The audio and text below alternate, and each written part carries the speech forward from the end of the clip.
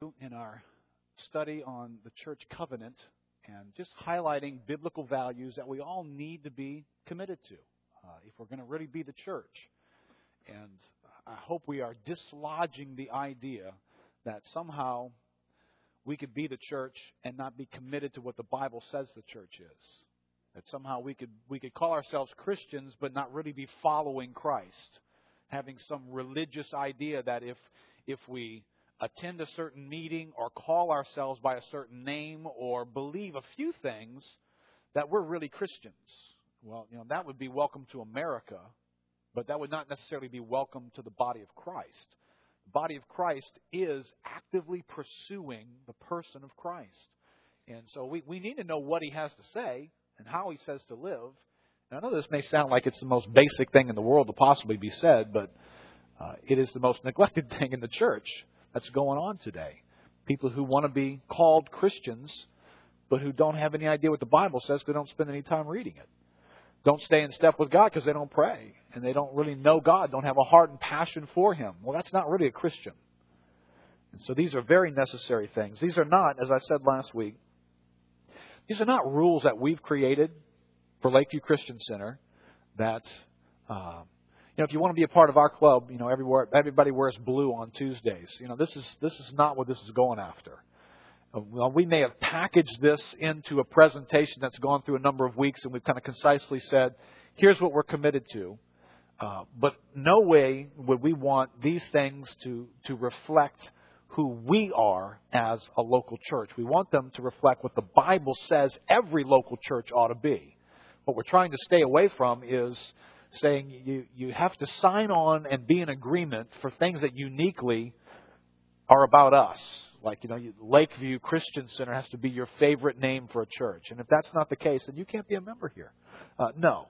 You can hate that name. You can not like the way we dress. You can not like the style of instruments. You can not like all those things and still be a member of the body of Christ here.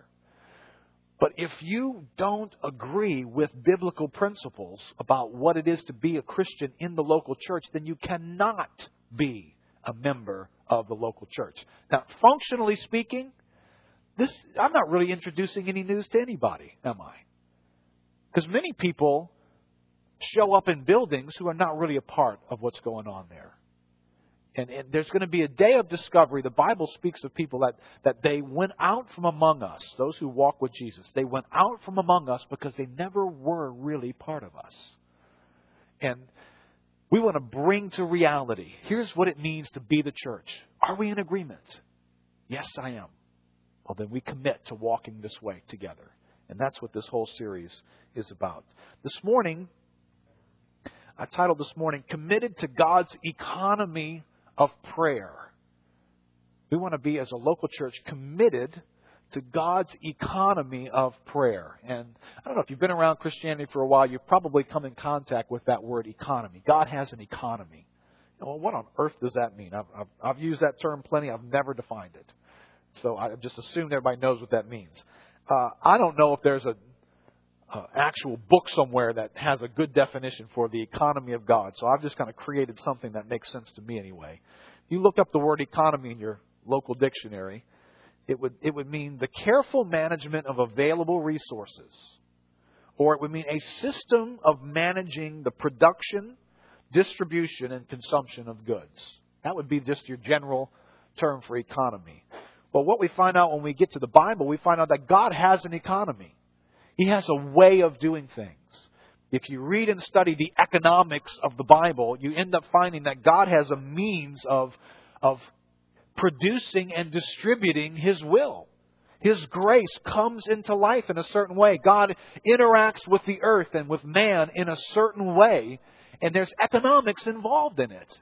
And He follows certain patterns, and He educates us about those things. And He says, here, I want you to do this so that the goods that I have in heaven, located right here in my warehouse, my throne of grace, will get distributed into these various locations. And there'll be people receiving it, and their lives will be touched and affected by it. Well, and we have lots of pictures like that. Around America, we distribute goods, we get them there. We have pipelines, and everybody knows if you follow the economics of life, If crude oil prices go up, it touches every area of life because crude oil touches so many things that we buy and the way that we live.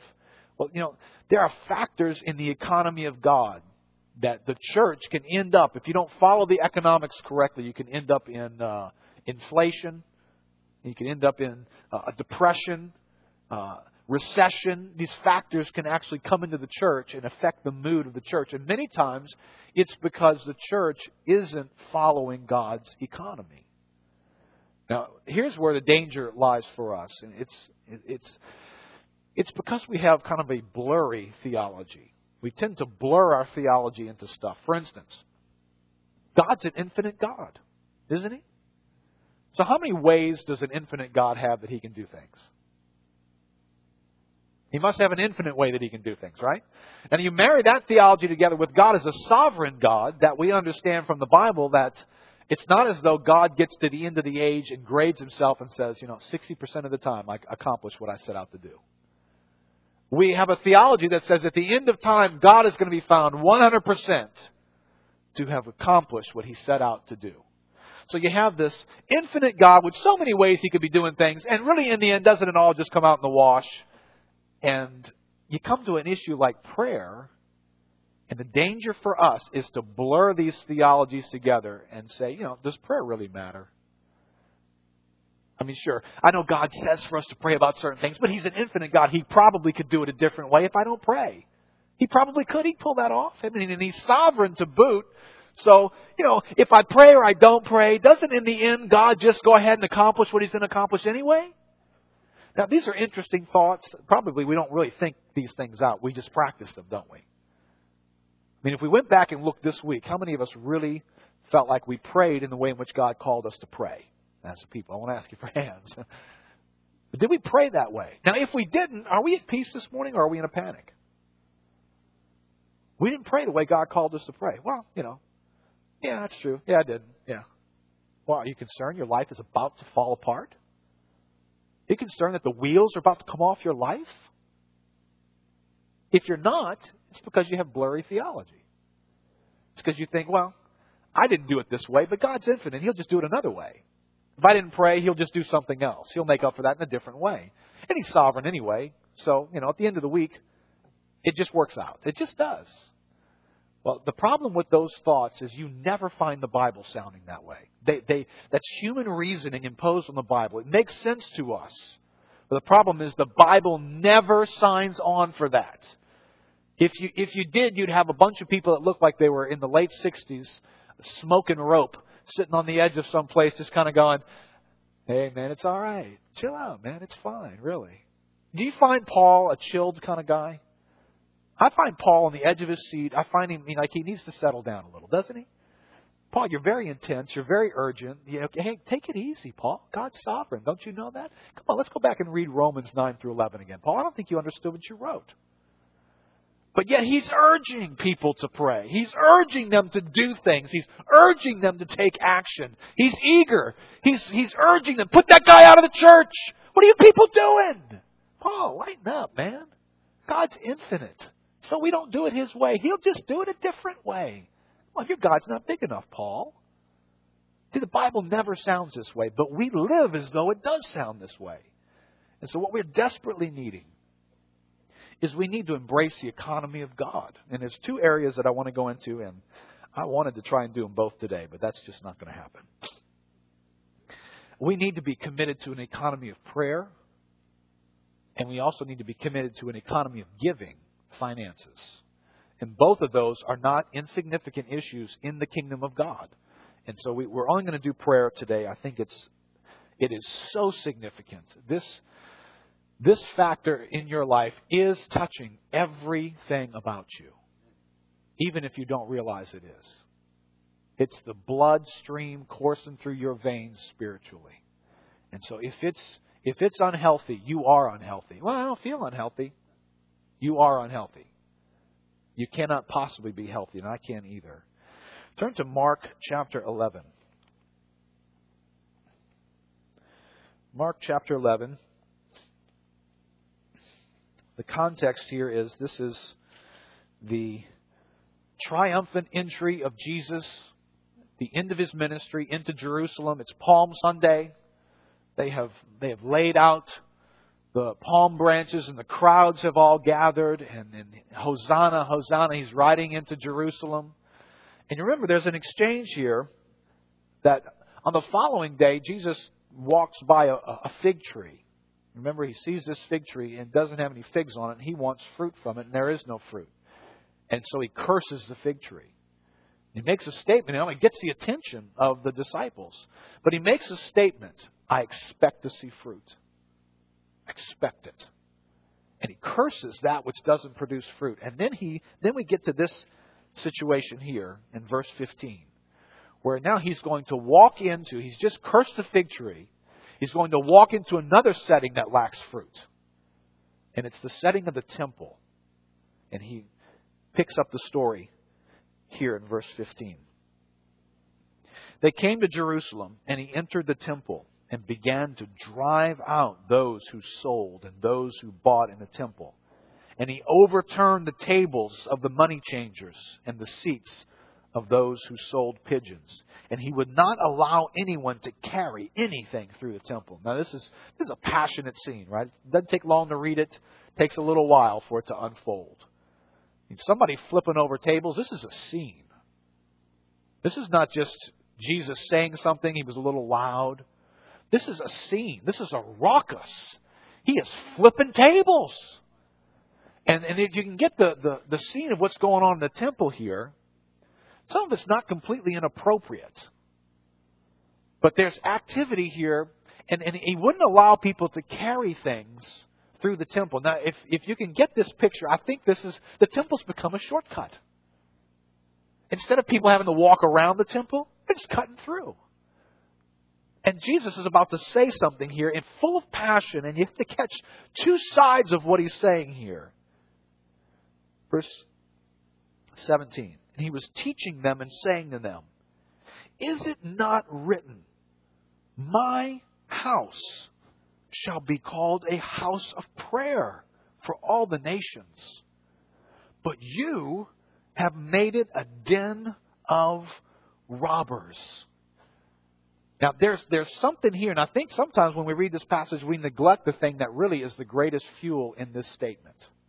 There's a fire in what Jesus is doing. There's a fire in what He is saying, and it's fueled by something. It's fueled by the statement, my house shall be called a house of prayer. Now, remember, let's get this setting straight. Where is Jesus? Jesus is in the temple. Right? Remember how the temple came about? And we're going to trace some of this out today. If you back up from the temple, you're going to back up to the tabernacle. Right? The tabernacle, which was revealed to Moses as God collected a people. And God said, I want you to build me a tabernacle. Why? So that my presence may dwell among you. So this is the origins of the temple. Tabernacle, then temple. And then when we push farther into the New Testament, where's the temple now? The temple has become the church. You are the living stones that God is being built together into a temple, a dwelling place of the Lord. And you see where the Lord never departs from that theme? It's always been in Scripture. It's just changed the way it's been explained to us. But now shadows have become reality. Now the church is on the scene. What the Bible was awaiting for all these years is now found in the church. The church is the temple. The church is the tabernacle. The church is the dwelling place of God.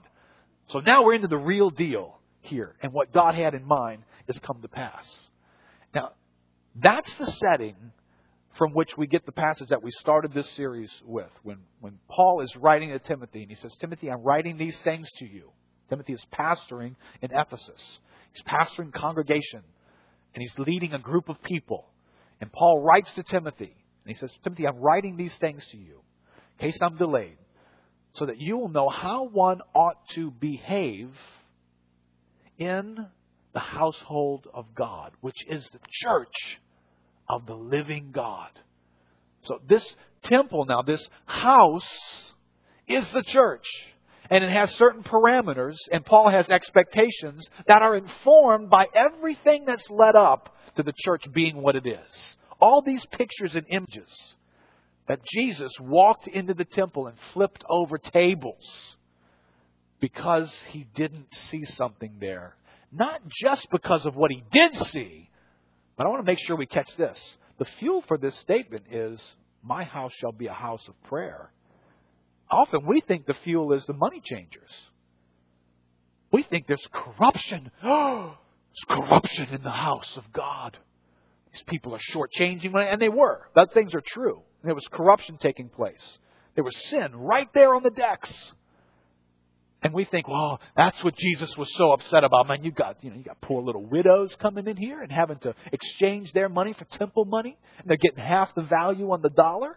And they have to buy their sacrifices. They've traveled great distances. They're being ripped off. Jesus is upset.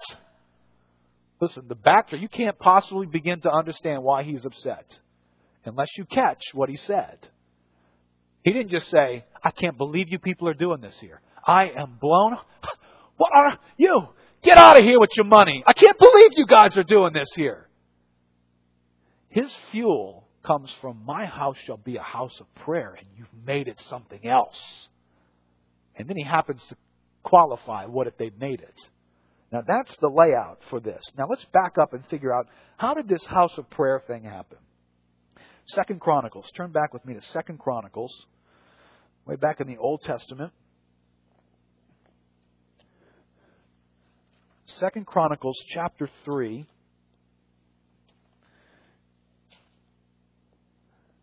And when we get to chapter 3, verse 1, you can read the same account of this. There's dual accounts of some of Israel's history that are in more than one book. 2 Chronicles, 1 Kings would contain much of the same elements here. But in 2 Chronicles 3, we're in about the year 1000, approximately 1000 BC. And Solomon is now going to build the temple. Right? God has been tabernacling. He's been dwelling in a tent that Moses had prescribed for them for all these years. David has they've settled in the land. They've fought these battles. They've been fighting and contending for the promised land. And now they're settling in. They're not a people on the move anymore. They're people settled in. And David says, it's not right. We're all settled in. We're all building homes for ourselves. We're going to build a temple for God. And so David has this passion to do that. Remember, God says, no, David, you've been a man of war. You've shed blood all over the earth. I appreciate that you have a heart to build me a house, but your son will build the house. Well, this is his son. Solomon is building the house. In verse 1 it says, Then Solomon began to build the house of the Lord in Jerusalem on Mount Moriah. Listen, where the Lord had appeared to David his father at the place that David had appointed on the threshing floor of Ornan the Jebusite. Now, can you put an asterisk in your mind why the Bible highlights that? The temple is being built. The house of God is being built on the site of the threshing floor of Ornan the Jebusite. Ornan is a guy, and he's from the Jebusites. And they're building on his land where David did something here. And that becomes very significant later on. But you turn to 2 Chronicles, the next few chapters here, chapter 6. The next couple of chapters tell you the story of what got built, how they built it, what they put in it, all the ornaments and all the excellence. And they spared no expense to build this house. And there comes a day now where the house is going to be dedicated. So they've gathered, the building is complete, and we have Solomon now standing in front of the people. And there's a huge throng of gathering of people.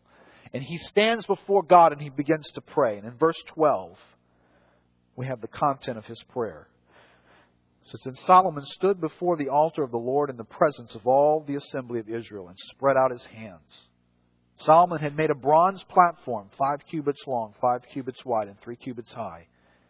And he had set it in the court, and he stood on it. Then he knelt on his knees in the presence of all the assembly of Israel and spread out his hands toward heaven. And he said, O Lord God of Israel, there is no God like you in heaven or on earth, keeping covenant and showing steadfast love to your servants who walk before you with all their heart, who have kept with your servant David, my father, what you declared to him. You spoke with your mouth, and with your hand have fulfilled it this day. Now skip over to verse 18. And he continues to pray. He says, but will God dwell indeed with man on the earth? Behold, heaven and the highest heaven cannot contain you. How much less this house that I have built? Yet have regard to the prayer of your servant and to his plea, O Lord my God, listening to the cry and to the prayer that your servant prays before you, that your eyes may be open night and day toward this house, the place where you have promised to set your name, that you may listen to the prayer that your servant offers toward this place, and listen to the pleas of your servant and of your people Israel when they pray toward this place. And listen from heaven, your dwelling place, and when you hear, forgive. And then he goes on and he elaborates. He begins to think through the realms of life. God, if we go through this circumstance, would you hear us when we pray from this place? Or if we go through this one, look, and you just skip through, you can see how many he brings up. Verse 22. If a man sins against his neighbor, is made to take an oath, and comes and swears his oath before your altar in this house, then hear from heaven and act. In verse 24. If your people, Israel, are defeated before the enemy because they have sinned against you, and they turned and acknowledged your name and pray and plead with you in this house, then hear from heaven and forgive. In verse 26. When heaven is shut up and there's no rain because they have sinned against you, if they pray toward this place and acknowledge your name and turn from their sin when you afflict them, then hear in heaven. And he goes through all these factors, and he mentions everything from opposition, if there's enemies that oppose us. Now they lived an external life that reflected issues on the inside in their lives. They had we all have enemies, right? You know who your enemies are? I mean, it's enemies in us. Don't you fight battles every day? Some of our imaginations are just huge enemies to us. There are issues that the world brings to us that become our enemy. They oppose us. They oppose God's purpose, and God's well-being in my life gets opposed. Those are my enemies. Well, they had those enemies too in their hearts, but they also had real enemies, guys who were dressed in different outfits with weapons in their hands, and they were coming to cut their heads off. Those were real enemies. And so when Solomon prays, he's able to use these pictures. God, if we face opposition, right? Now don't think like a tribal person. Think like an American now. Because here we are, the people of God. God, if we face opposition, whatever that opposition is.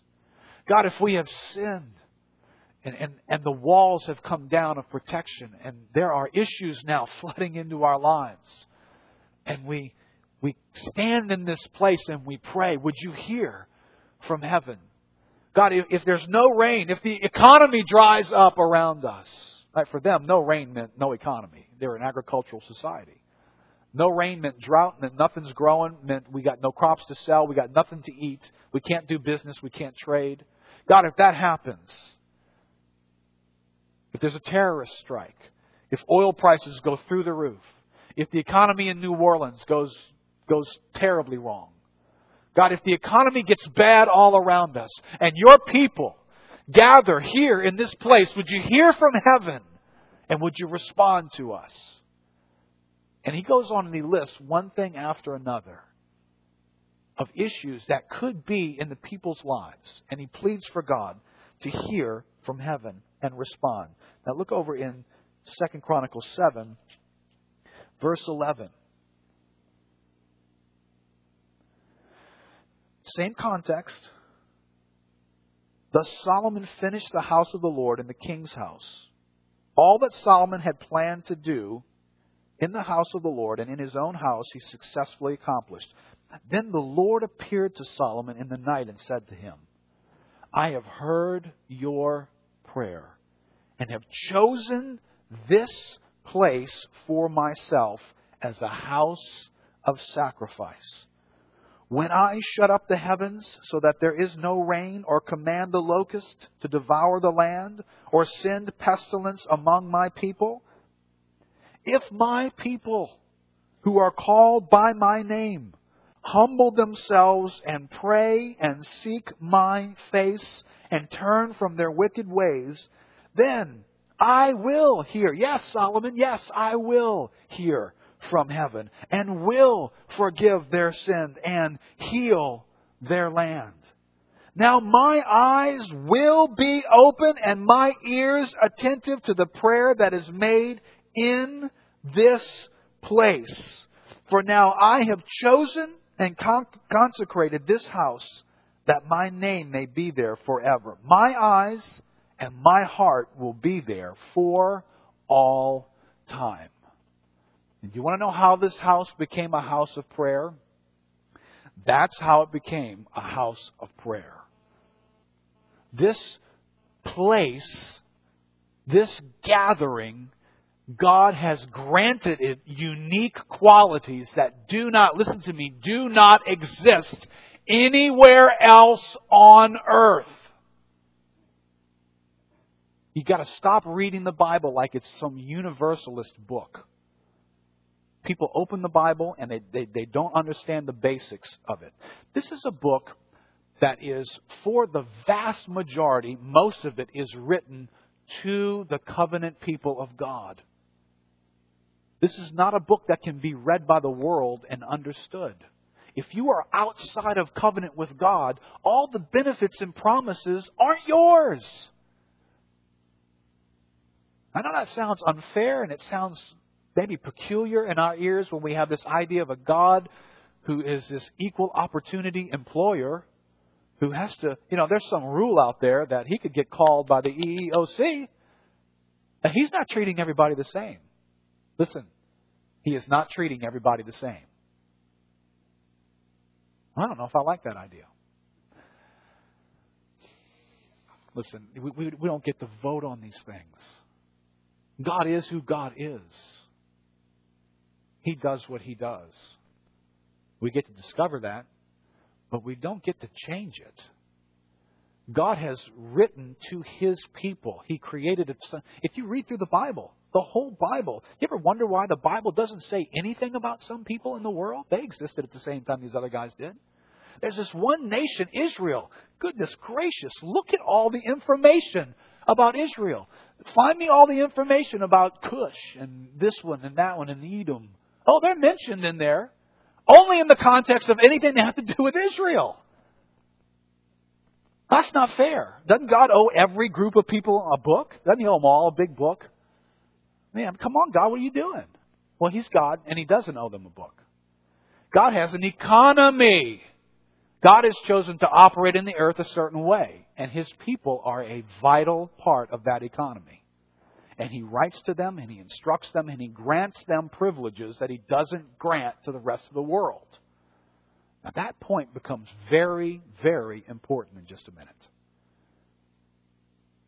Because He has said, I'm going to listen and be attentive to this place, not to every place, to this place. And I will hear from heaven. You have my word. And I will respond to your prayers. I give you my word. God does not give that promise to everyone. He doesn't give it to every location. He doesn't give it to every gathering. It's unique. It's a very limited license that He has given out.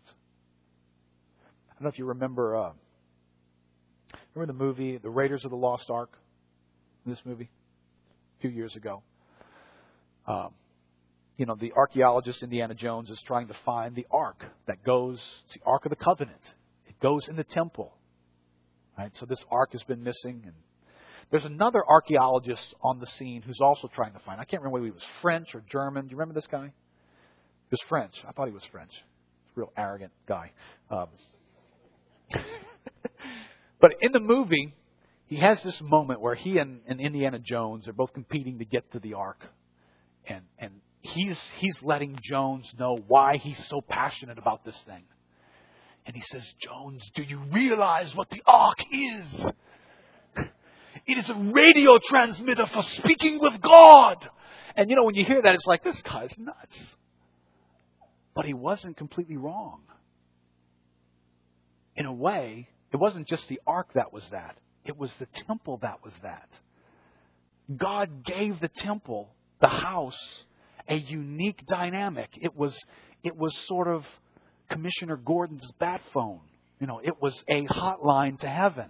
It was a direct connection. It was a privilege no one else had. So in a way, it was a transmitter for speaking with God. Now, what this little French guy thought is he thought that you could just dial up heaven and wipe out armies. And you could rule the world with this thing. No. Welcome to Hollywood. But in a biblical sense, there is a sense that this thing that God created gave man access to heaven in a way that others did not have, which is a very sobering reality. This house of prayer, in your outline, I put a little title there called, is a house of priests. This house of prayer is a house of priests. And you remember the Old Testament priesthood? It's all throughout Scripture. It's a very important component. But listen to what in Exodus chapter 19, as God is establishing, this is the Mount Sinai meeting that we studied a few weeks ago.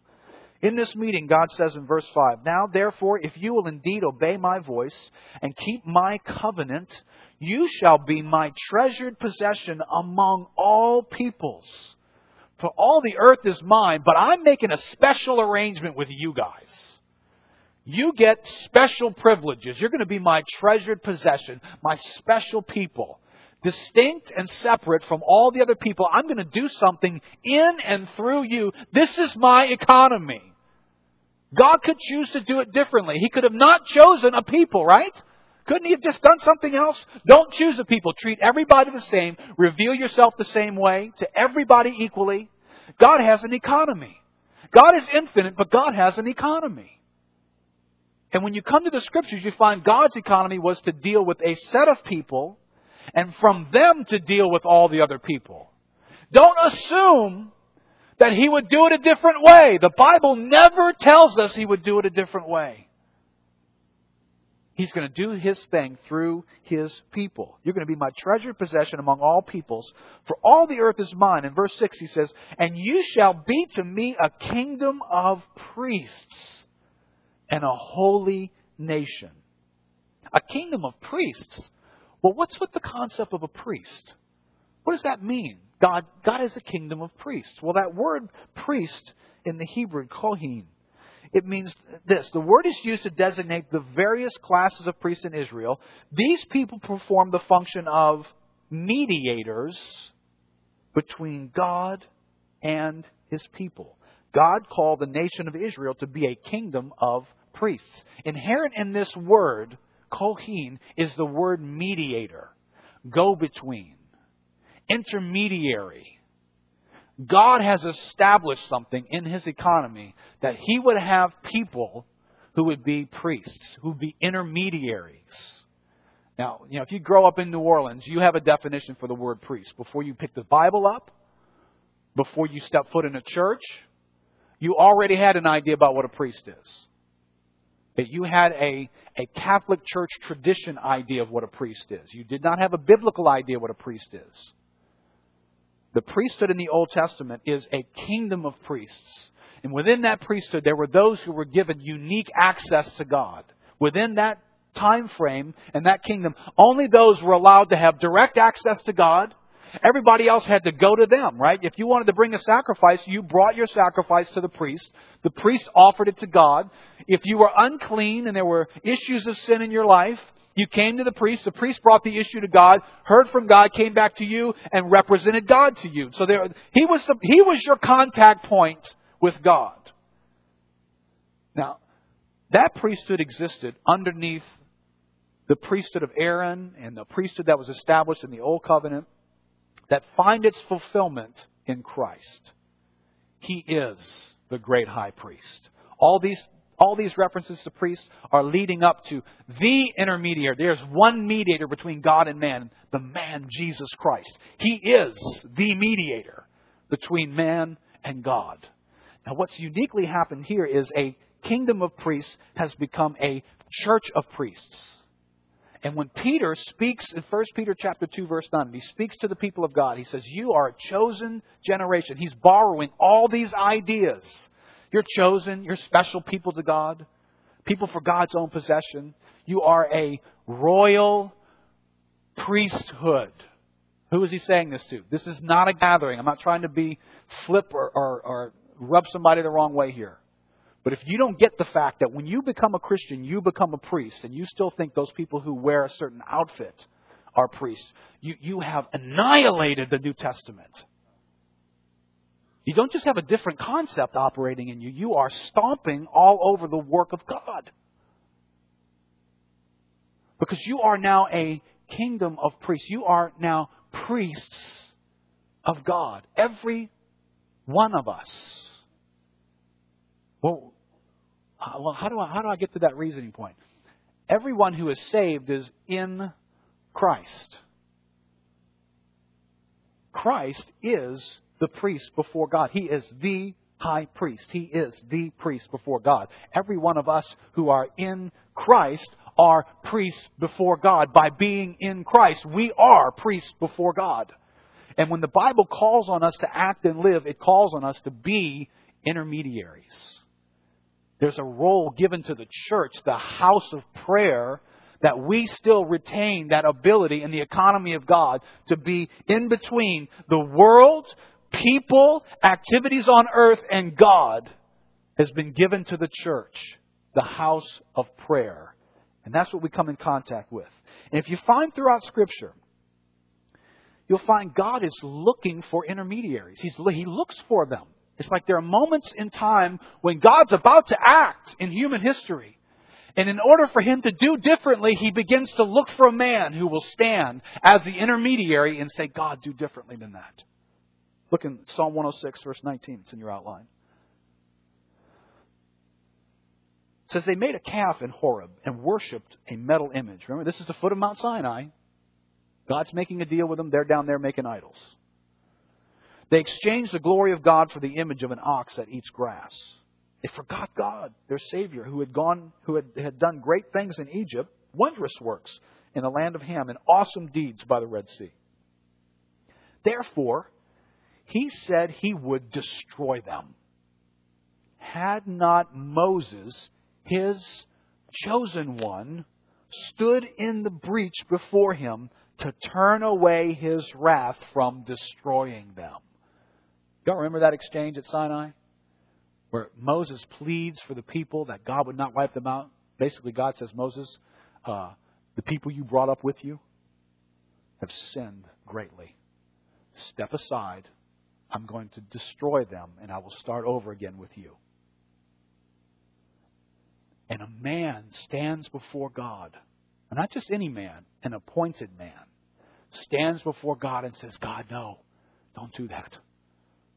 And he has reasons. He has good reasons. And he argues before God. And he says, God, the people of the world, they're going to see you destroy your own people. God, don't do this to your people. And God doesn't destroy them. I want you to read this verse with me, and I want you to let it say what it says. I don't want you to pull out all your sovereignty issues on me. Listen, I'm the biggest preacher of sovereignty in this church. But this is a moment to deal with the reality of what this passage actually says, so that I can correctly understand the operation of sovereignty in my life. Therefore, He said He would, verse 23, He would destroy them, had not Moses, His chosen one, stood in the breach to turn away His wrath from destroying them. Now, I read that verse, and somehow I've got to factor in the reality this verse is saying, if Moses had not done that, God would have destroyed them. Now, that really screws us up, doesn't it? I mean, there goes the people of God. This is a mess. But Moses' actions were significant, weren't they? Had he not done them, there would have been a significant result had he not done what he did. 1 Chronicles. Turn back to 1 Chronicles 21. 1 Chronicles 21, verse 14. Situation has come up, another sinful situation. David actually has put his confidence in the people of Israel and not the God of Israel. He has taken a census. He's numbered them. And it has brought the judgment of God. And God makes a deal with David. He says, I'll give you 3 choices. David chooses what he thinks would be the mildest of the 3. He throws himself into the mercy of God. Well, God's judgment was going to come by an angel who was going to bring judgment upon Jerusalem. Verse 14, we pick the story up. So the Lord sent a pestilence on Israel, and 70,000 men of Israel fell. 70,000 men of Israel fell. And God sent the angel to Jerusalem to destroy it. But as he was about to destroy it, the Lord saw. Now, hold on to this thought. The Lord saw what? The Lord saw, and he relented from the calamity. And he said to the angel who was working destruction, it is enough. Now stay your hand. Now, I think we get the conclusion of the story, and we go back to the story now.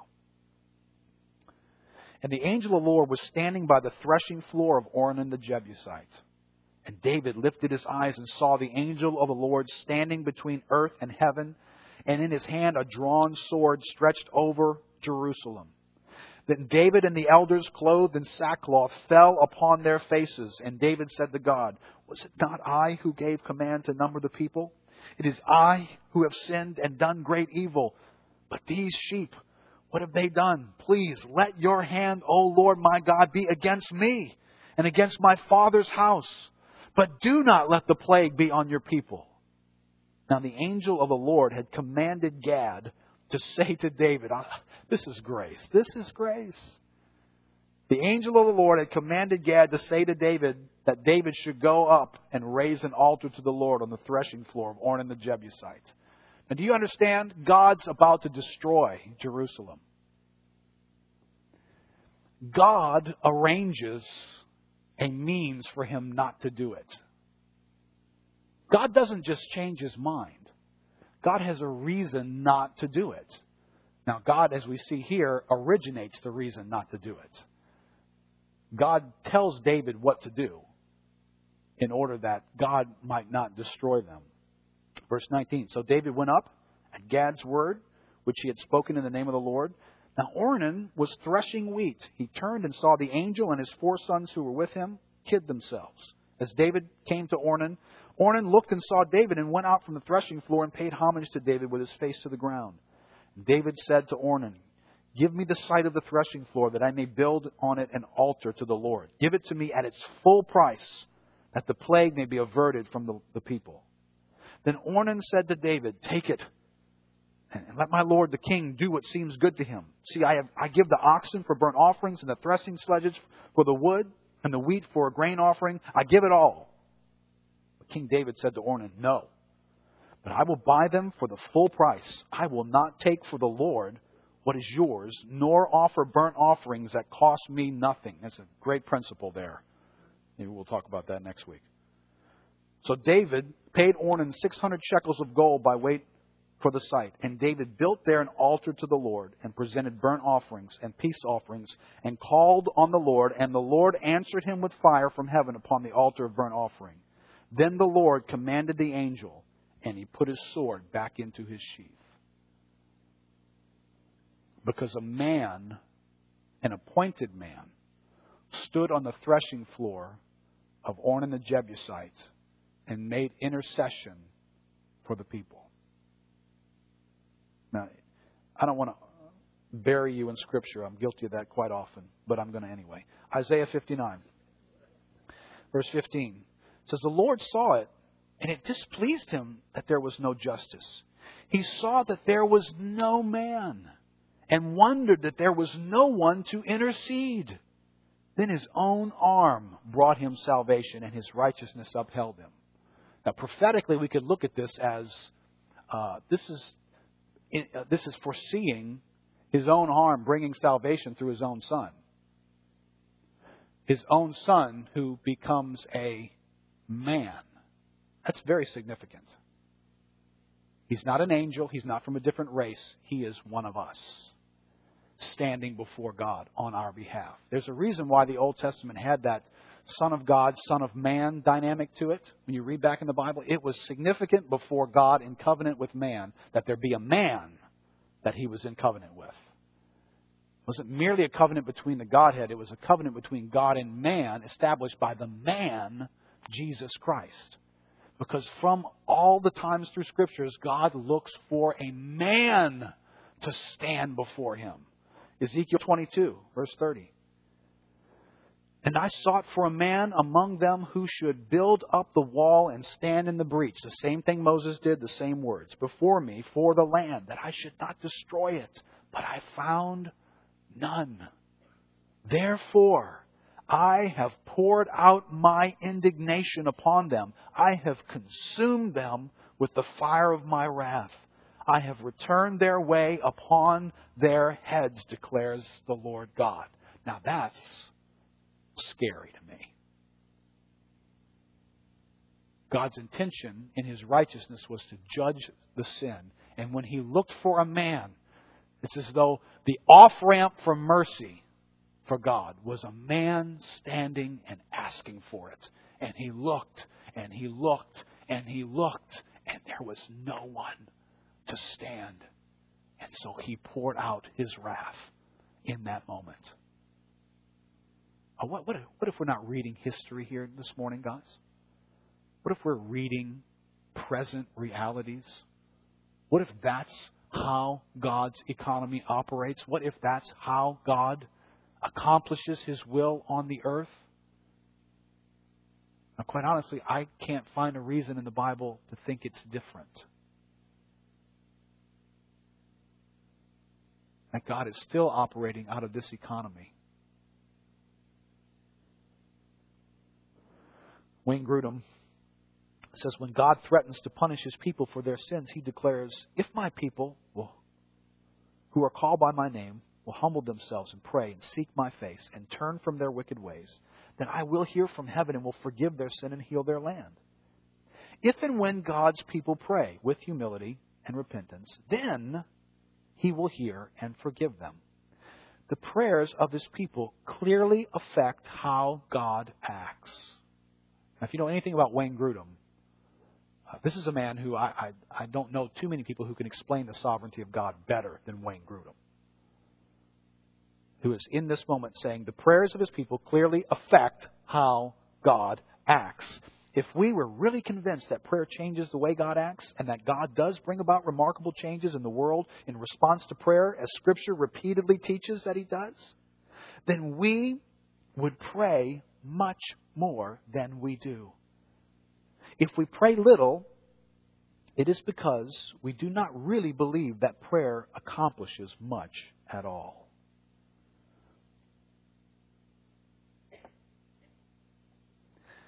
Is prayer significant in the kingdom of God and in God accomplishing His will?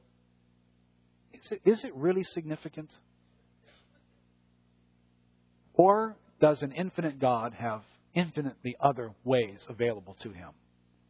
I've got to believe if in the economy of God that's true, in the moments in which God looked for a man, in the moments in which He looked for an opportunity for mercy rather than judgment, I would have think those would have been perfect moments for God to select one of His other infinite ways to do things rather than awaiting the voice of a man to stand and intercede and act as an intermediary.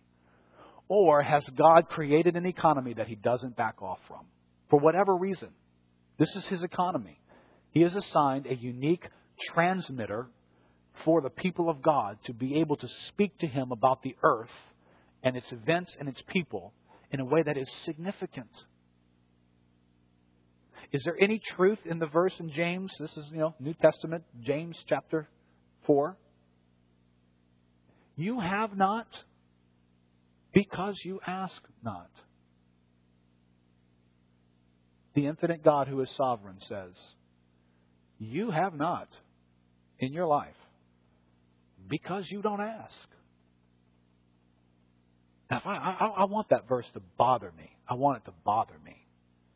I'm too quick to read it and just move on. No. I want you to do this with me. I want you to let that verse peruse your life for a moment. I want you to find people, events, finances, relationships, opportunities, work situations, goals, struggles and sin. I want you to let that verse touch every one of those issues. And let it say something just like it sounds. You have not in that because you ask not. Now, I don't like that verse because it makes me uncomfortable because it makes me too responsible. I don't like to be responsible. I like to create theology that pushes me to the edge of the universe and makes all of my life actions completely insignificant. And there's a real danger. There's a real danger in theology that gets lopsided in certain categories. You can get lopsided in your sovereignty and push human existence out the window. And next thing you know, there is no theology of human responsibility available anymore. This verse thrusts responsibility into my life. It causes me to say, within the realm of my weakness, my sin that I know is there, God's calling me to a level of prayer. And obviously He knows it's not going to be perfect. There'll be weakness in it. But there is a place for my prayers to make a significant impact and their absence to also make a significant impact in my life.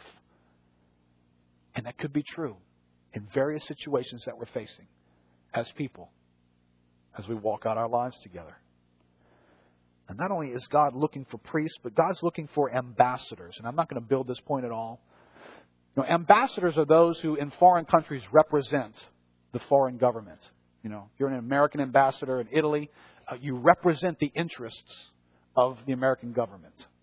Well, there's this thing about man. You keep seeing it in the Bible. There's this thing about God's will and God's actions and man's involvement with it. That God has not put this big separation between them.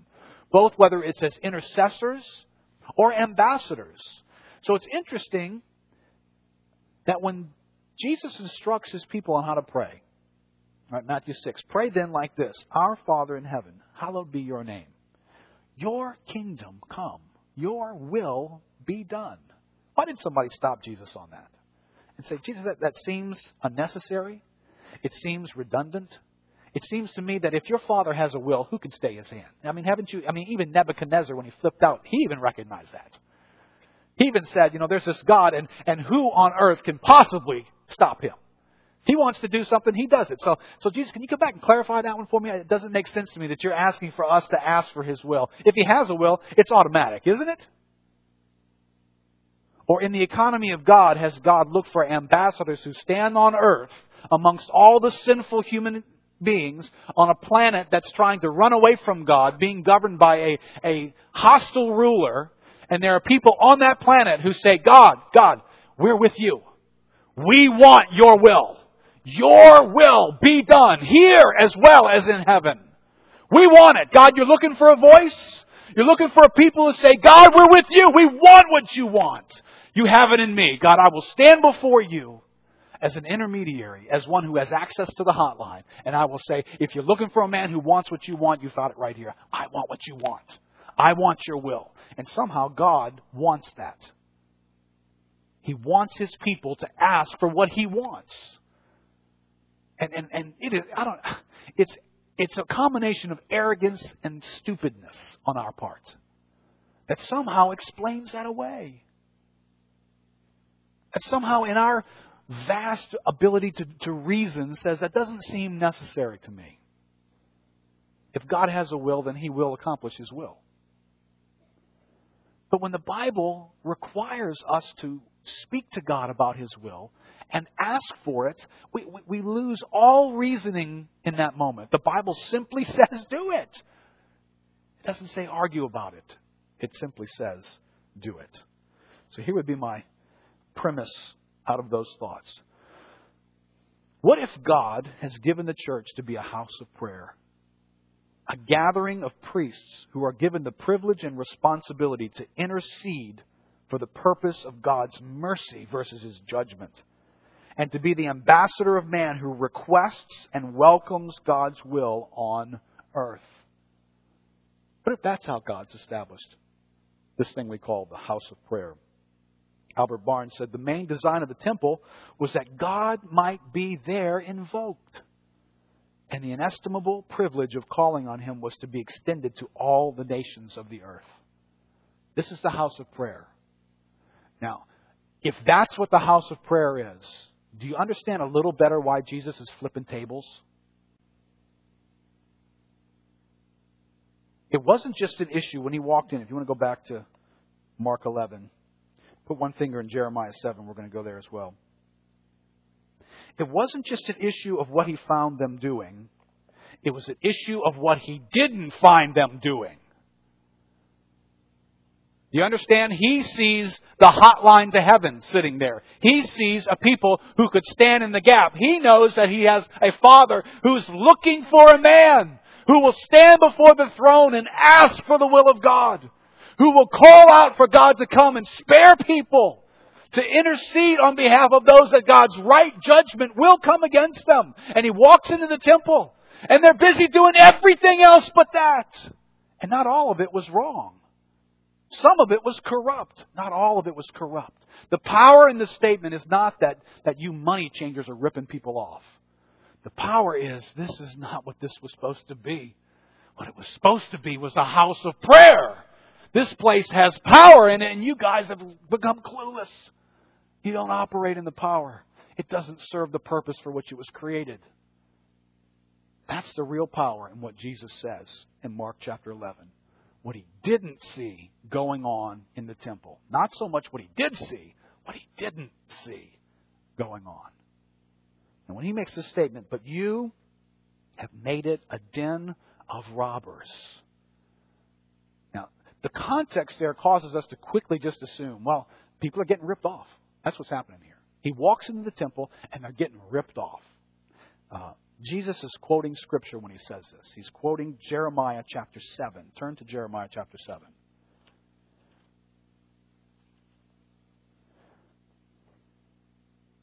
Jeremiah chapter 7,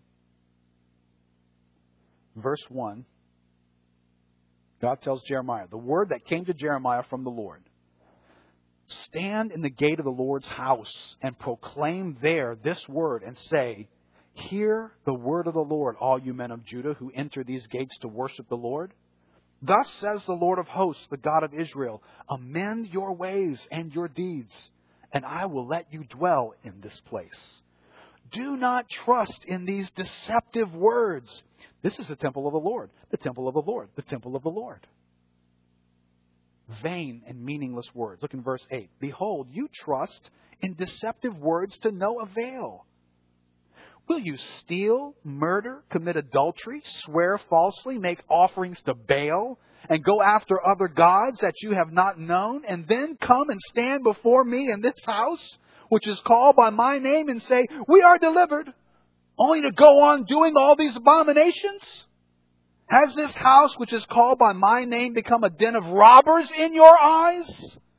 Behold, I myself have seen it, declares the Lord. Go now to my place that was in Shiloh, where I made my name dwell at first, and see what I did to it because of the evil of my people Israel. You see where the idea of the den of robbers comes from? It's not just a matter of people were getting ripped off in the temple.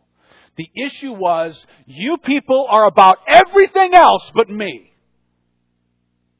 You live lives that run in the fast lane for everything else. You worship false gods. There's idolatry going on. There's stealing and murder and committing adultery. You live these lives. But when you come into the temple, you use all the right words. Like they're juju, magic charms. Oh, in Jesus' name, in Jesus' name, in Jesus' name. Vain, empty words. When a life that's not about Jesus, it's not about the kingdom, it doesn't value Him, it practices sin, but it finds its way into the context of a modern church. And it can say all the right little vocabulary words. I mean, Jesus' name was not meant to be some stamp. There's some little charm words. They're charm words. Just kind of say them and stuff happens. That's what they were doing. Oh, the temple. Oh, the temple. God made all these promises about the temple. Oh, the temple. We're safe. We're delivered because we have the temple. We're the people with the temple. We have the covenant. God said they're empty words.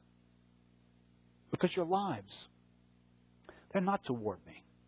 They're not about me. They're idolatrous. and you neglect the very purpose for which this place exists. And that was the correction that he brings. The den of robbers in Jeremiah's day was people absorbed in idolatrous pursuits, but wanting still to have God's benefits in their lives. And it was also people who had misplaced the purpose of the temple. Now, the question for us from these lessons in the past of both Jeremiah's day and the day in which Jesus comes in and turns over the tables, my house shall be called a house of prayer, but you have made it fill in the blank. What is the church turned into today? Is it a house of prayer?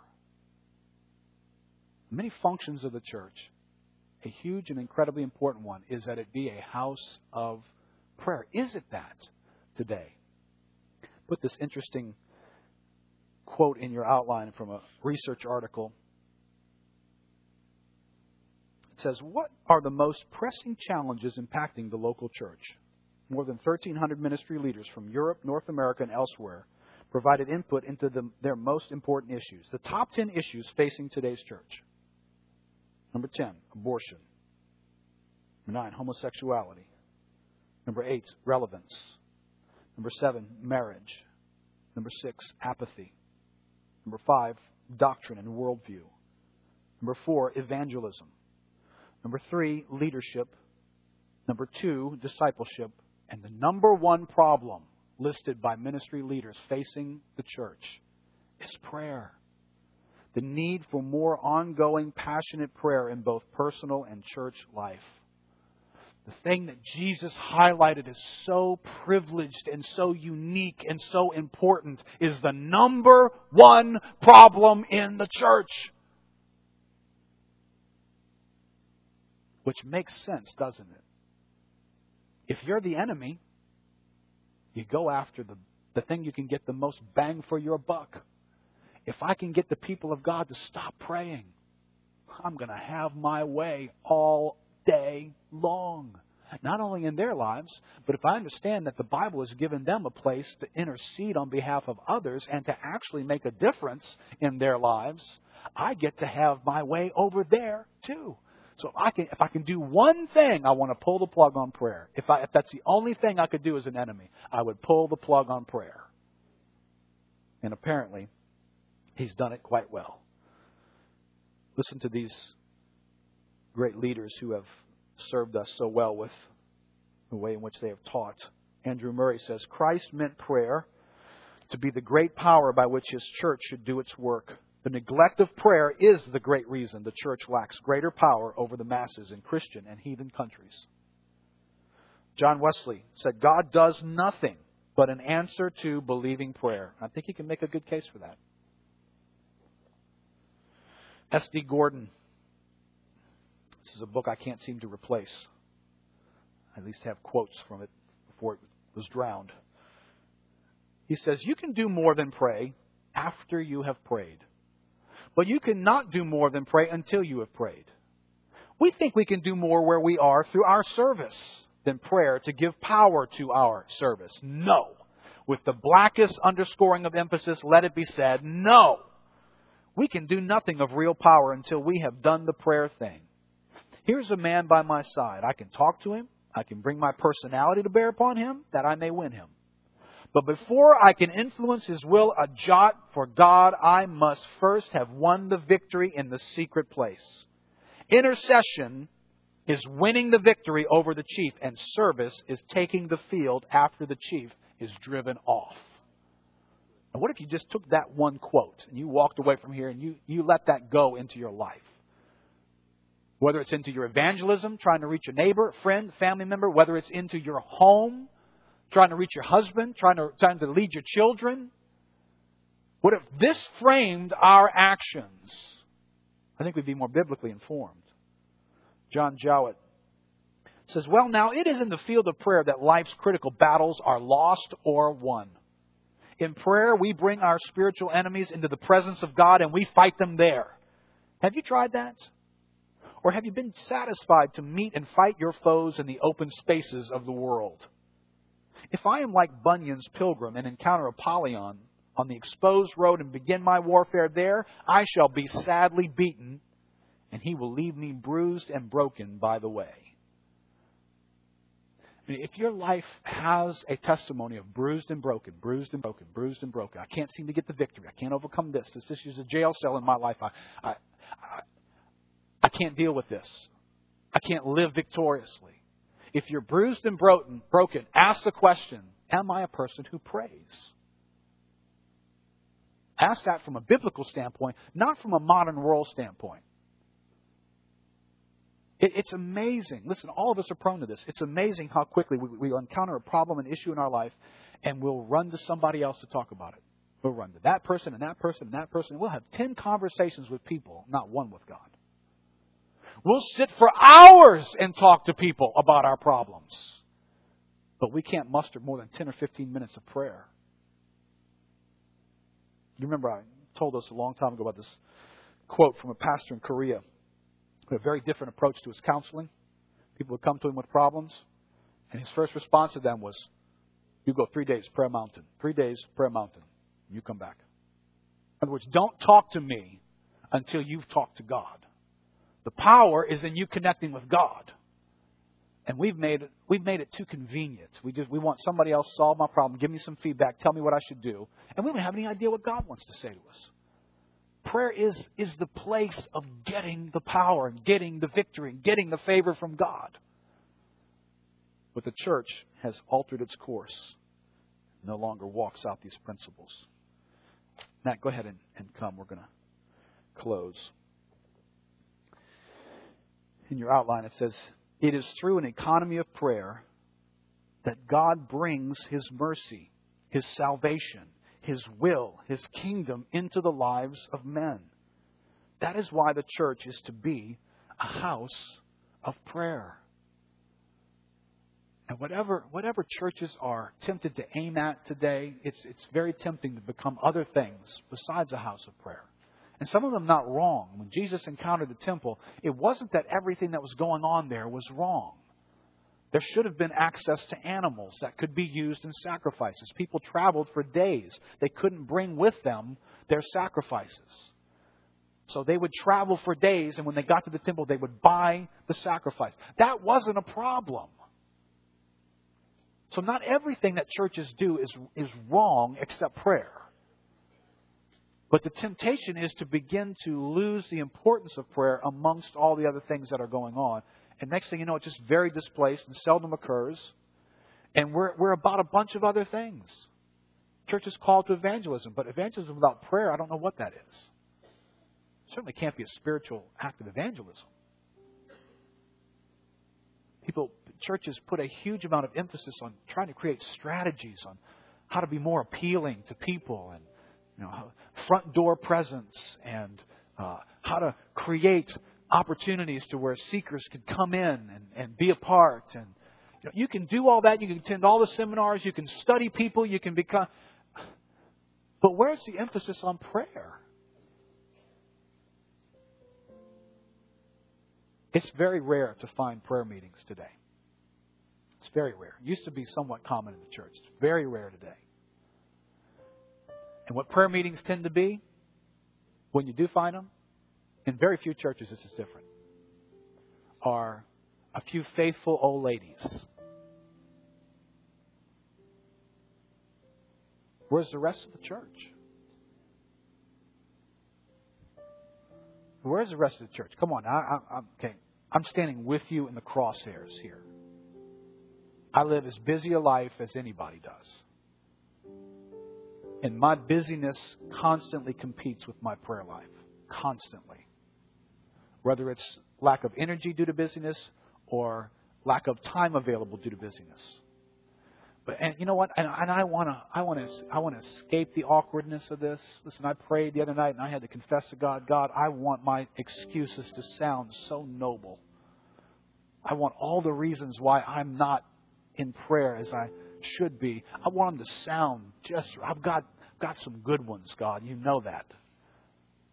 But my motives behind them are lacking reality. What was going on in Jeremiah 7 when they had converted the house of prayer into a den of robbers? They were busy with lots of other fun stuff, weren't they? People didn't run after Baal because Baal had a more strict set of commandments than God. People ran after Baal because there was pleasure available immediately, sensual, goals that they had, lifestyles that were intriguing to them, that led to the other practices as well, stealing and adultery.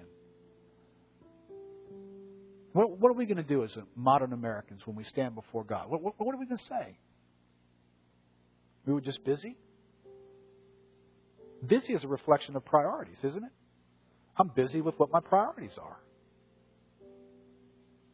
But God has given the church a responsibility and a privilege that no one else has.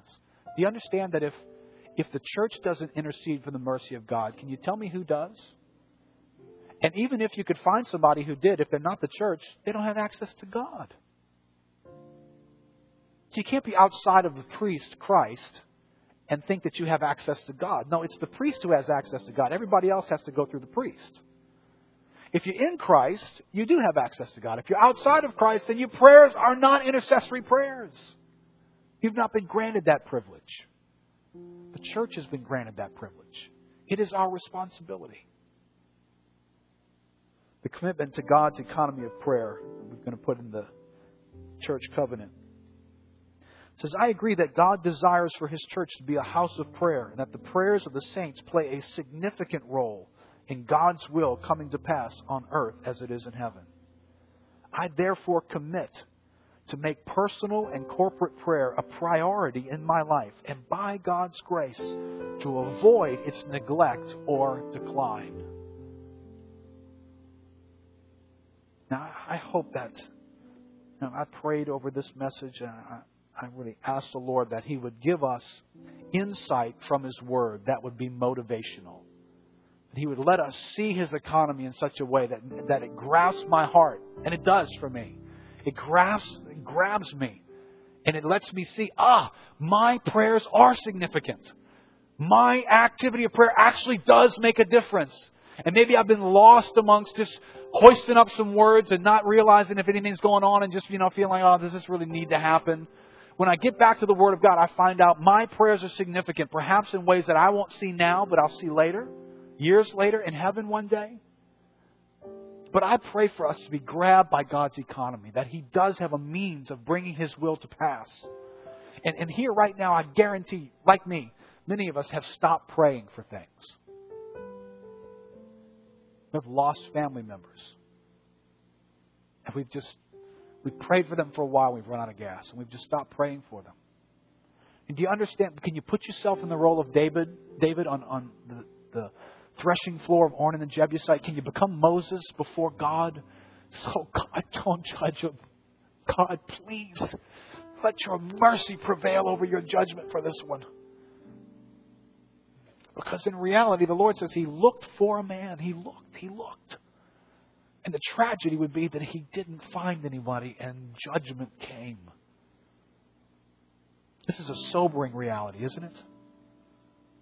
But it's not something that we can't do. Listen, it's not. The commands of God are not burdensome. They become burdensome when they have to compete with other values. That's when they become a burden. They're in the way of me wanting to do something else. God, I want to do something else. I don't want daily times of prayer because I want something else. I don't want to show up for corporate prayer. It means I got to get here an hour early. Let's ask this morning for God to make us a house of prayer. Let's ask for God to give us a fresh commitment in our hearts. Whatever changes have got to be made, that in my life there will be a category. There's a category called dinner in my life. Category called lunch.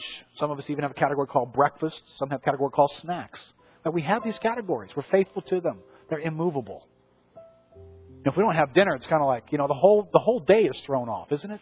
Like, well, we're not eating dinner? You didn't fix anything? I mean, I'm disoriented. I'm going to fall down. But prayer doesn't have a category like that. If we didn't pray, we didn't even notice. If we didn't pray for days and we come in when we're a message like this, now we noticed. Let's ask God for help. Let's ask God for grace. Let's stand up together.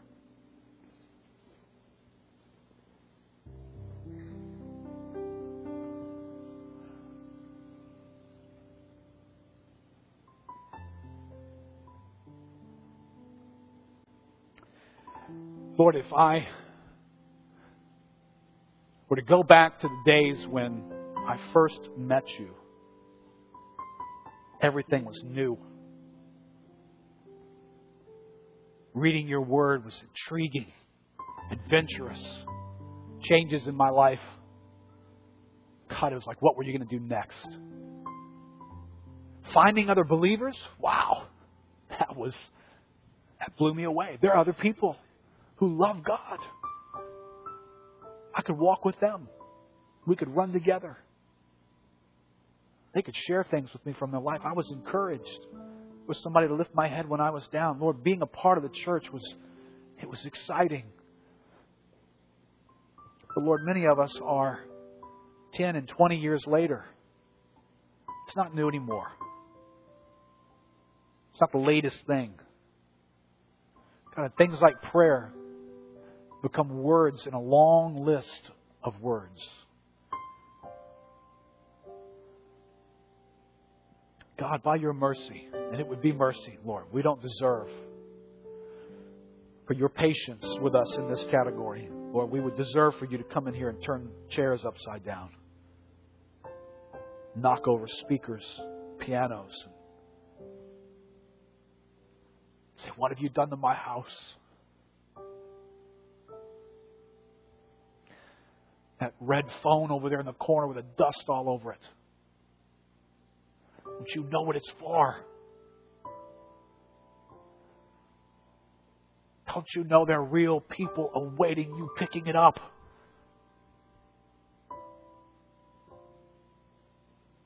Don't you know my purposes await your asking for them? What are you doing?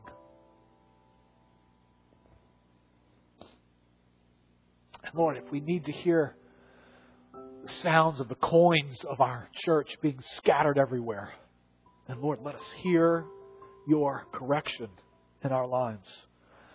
Lord, we appeal for grace from you that's fresh to inspire our lives, to inform us accurately, to give us lives, not just a house of prayer, but lives of prayer. As priests, each of us accessing your throne, learning to persevere, learning to be a people who will not take no for an answer, learning to take your will and over and over and over again insist on it before your throne. To be those, as Isaiah said, who give you no rest until you make your people a praise in the earth. God, make us that kind of church. Lord, make us to be people. When we say we're part of Lakeview Christian Center, God, may it be that is a house of prayer. These people are a part of a house of prayer in their lives, personally, in their time. They come together. They find opportunities. They gather in small groups. They gather corporately. And they know that they pick up the transmitter to heaven and they call down grace from God. And that when God looks for a man here, He finds men and women standing before your throne, making a difference. That your kingdom would come and your will would be done. In Jesus' name. Amen. Can I ask you guys, there would be many prayers that right now would be floating up in our hearts saying, this is important, and they are important. And as you are sensing them, please put them fresh back before God. Ask for grace to pray over those things in a new way, with whole new faith that God will give to you. I want to make sure you're aware that, as we walk through the rebuilding process, if God's wanting to do something in the future of this church, the enemy does not want it to occur. If putting our feet back in Lakeview means people are going to be affected and saved, if building that church the way we're seeking to build it means that we're going to plant churches out of it, and we're going to become regionalized in what we do, the enemy does not want that to happen. Every time there's an opportunity for him, he will take advantage of it. Now, please don't assume that the infinite sovereign God can do it differently. There's no biblical case for that. Now, here are realities. We are having interviews